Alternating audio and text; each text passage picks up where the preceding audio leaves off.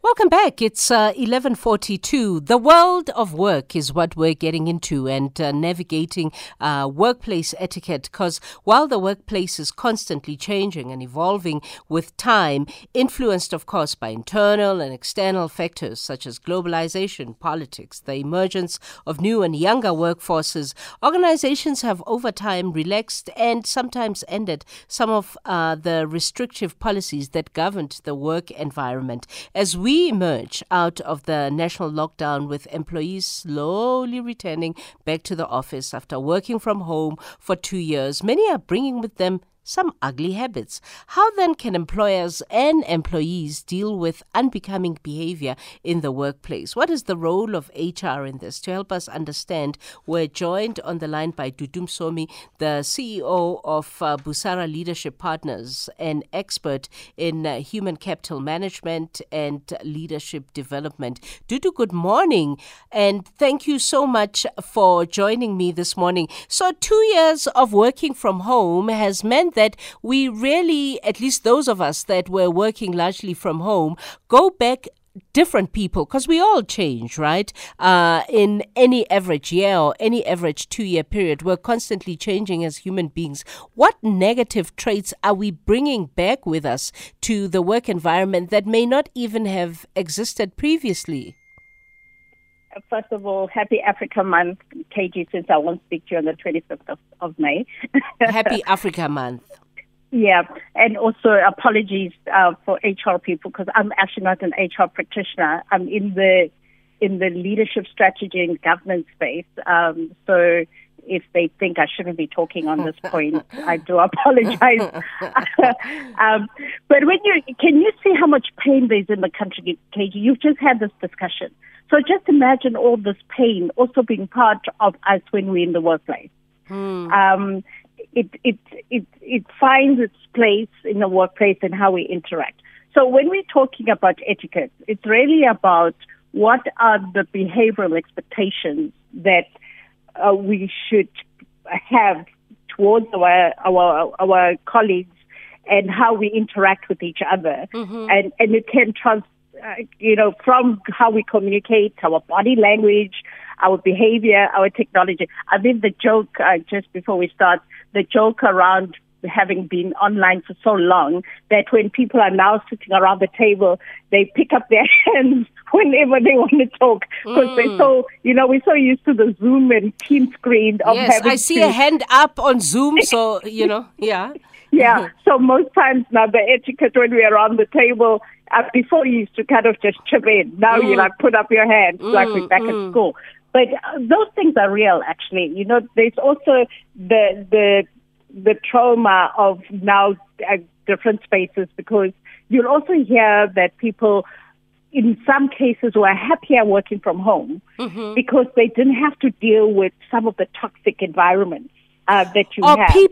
Or people, because sometimes it's not only the environment that is toxic, it's also people that make the environment toxic.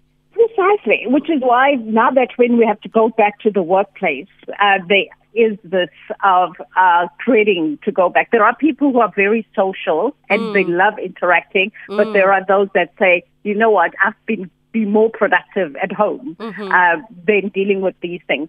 But when we talk about etiquette, really, as we were saying, it's around our behavior.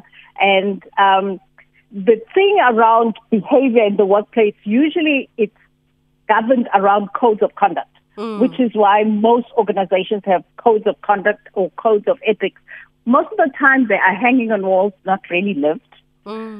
Which is part of the unfortunate thing. Whenever we come in when we're doing strategy or leadership, if you find that there are problems in implementing anything or team dynamics, we always go back to, do you have a code of conduct? Yeah. Is it written? Is it unwritten? Are people behaving according to the values that I espouse? And most of the time, they are not lived. So they are just words. I always say, if your code of conduct is not a verb, because a verb is a doing word. We go back to the English class. Yeah. It's a doing word. So when you have a code of conduct which says integrity, behave that integrity to me. Yeah. How you do it. So it's very important that when we do those kinds of conduct, they are values that people can live. And the most important part, though, is you have to be consistent in sanctioning contradictory behavior to that behavior and reward desirable behavior.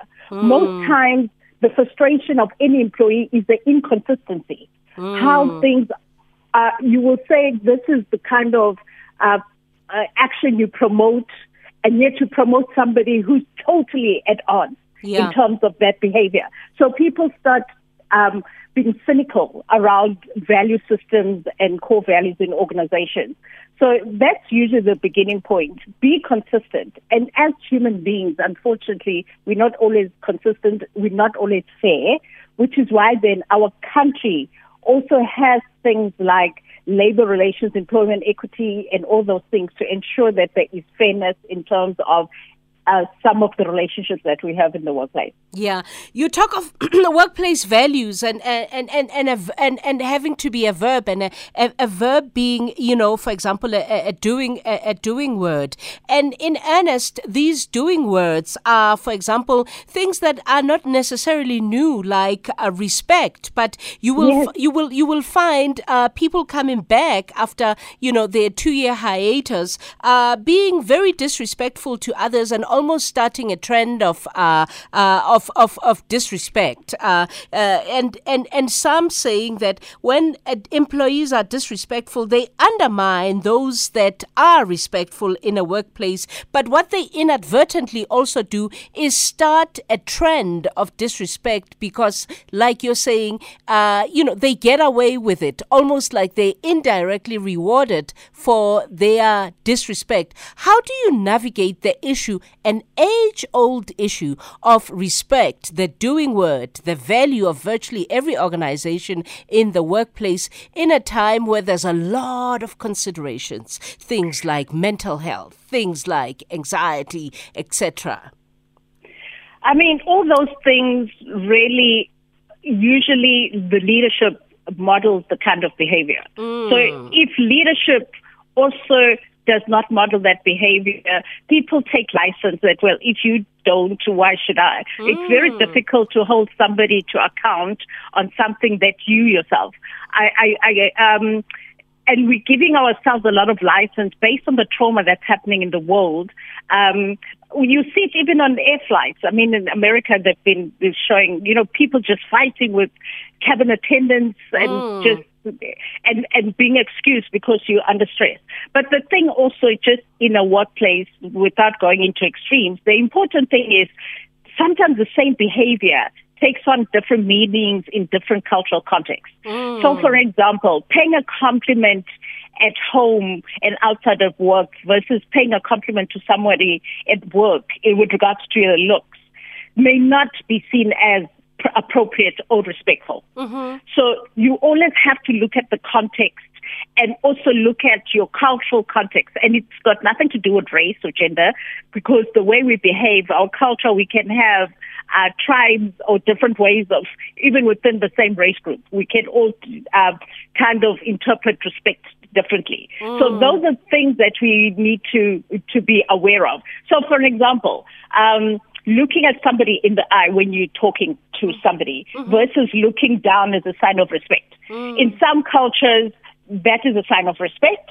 And in another culture, when you're looking down, you're looking fishy. Why are you not looking at me in the eye? You are being disrespectful. So all those nuances, and now on top of the mental health issues that we come with the trauma after COVID and many things that are happening in our country. I mean, if you look at Natal, I just went for a pedi and mani, and I ended up being a psychologist for my therapist who was talking about this employment organization that even with, first with the riots and with the floods, having to come to work when there is no transport. Yeah. Let me pause you there so that I go to break. I want to come back and talk about the responsibility of employers in adapting in a world like this, especially with the example that you just made about where the employer, where you're getting your mani and pedi, not having a considerate employer. We are in conversation with Dudu Msomi, CEO of Busara Leadership, about workplace etiquette in these times. It's 11:52. You are listening to KG Mwekezi on SAFM. 11:52. Welcome to SAFM. We're talking navigating the world of work, navigating workplace etiquette with Dudu Msomi, the CEO of Busara Leadership. I know that you said employers must model, specific behaviors, but in terms of adapting to this new world, to these new challenging dynamics for everybody, how should they be adapting? And I use the example of the employee you just quoted, who's giving you your mani and pedi, talking about the struggles that she's faced in KwaZulu-Natal, getting to work, finding transport to get to work, and having an employer who's not in consideration of the impact the floods have had on her life. Yeah, the unfortunate part is whether we're an entrepreneur or a manager, it does not really make us good leaders.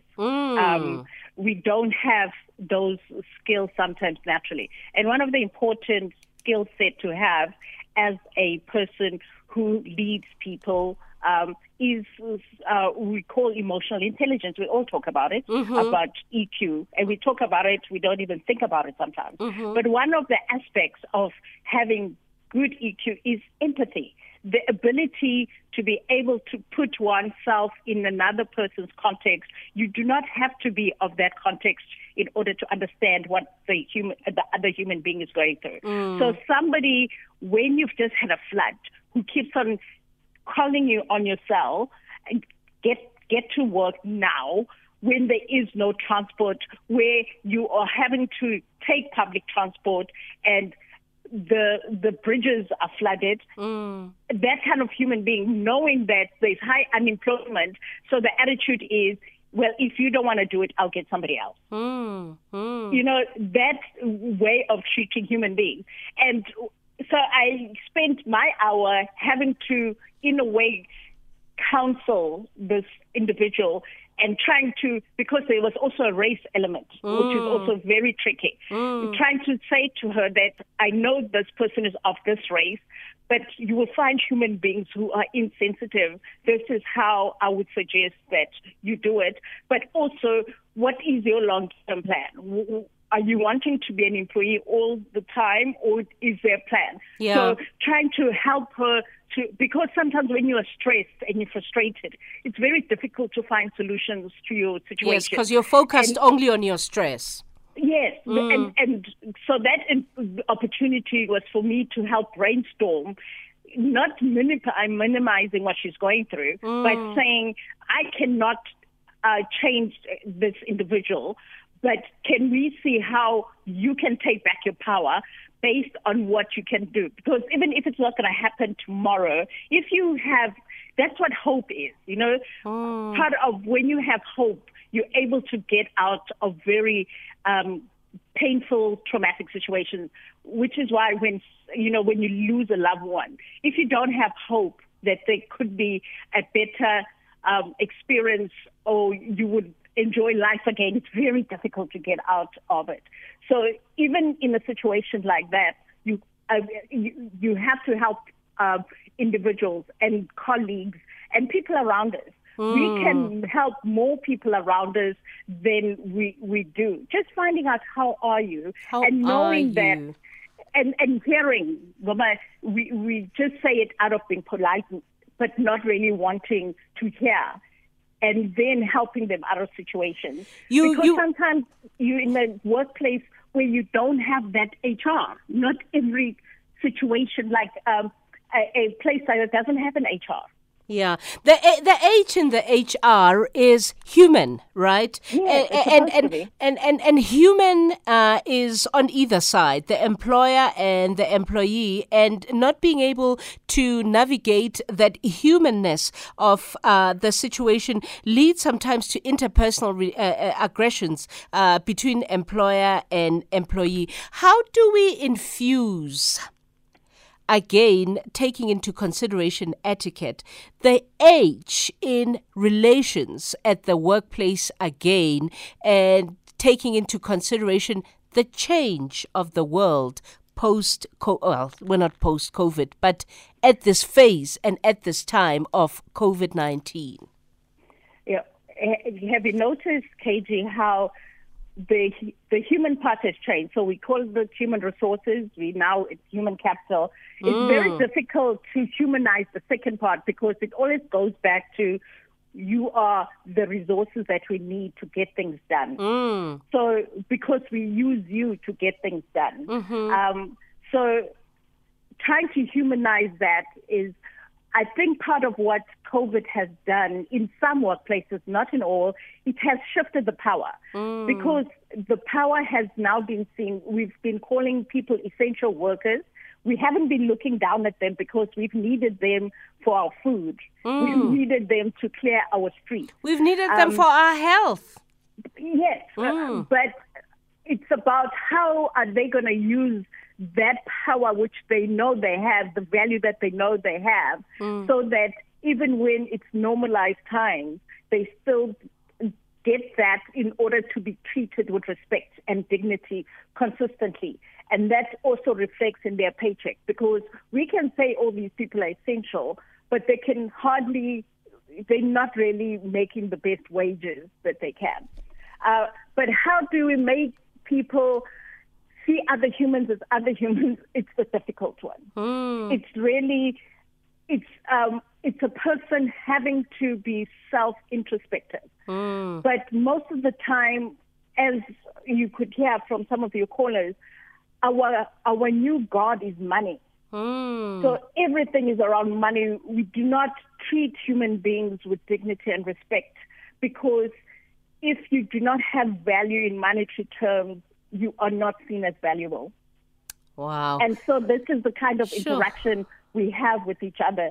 So how we regain that is by going back to Ubuntu, which has become such a cliche, but that's the one thing Africans gave to the world, which we will only notice when other races live Ubuntu, that we understand what a powerful philosophy we had that we have just not respected.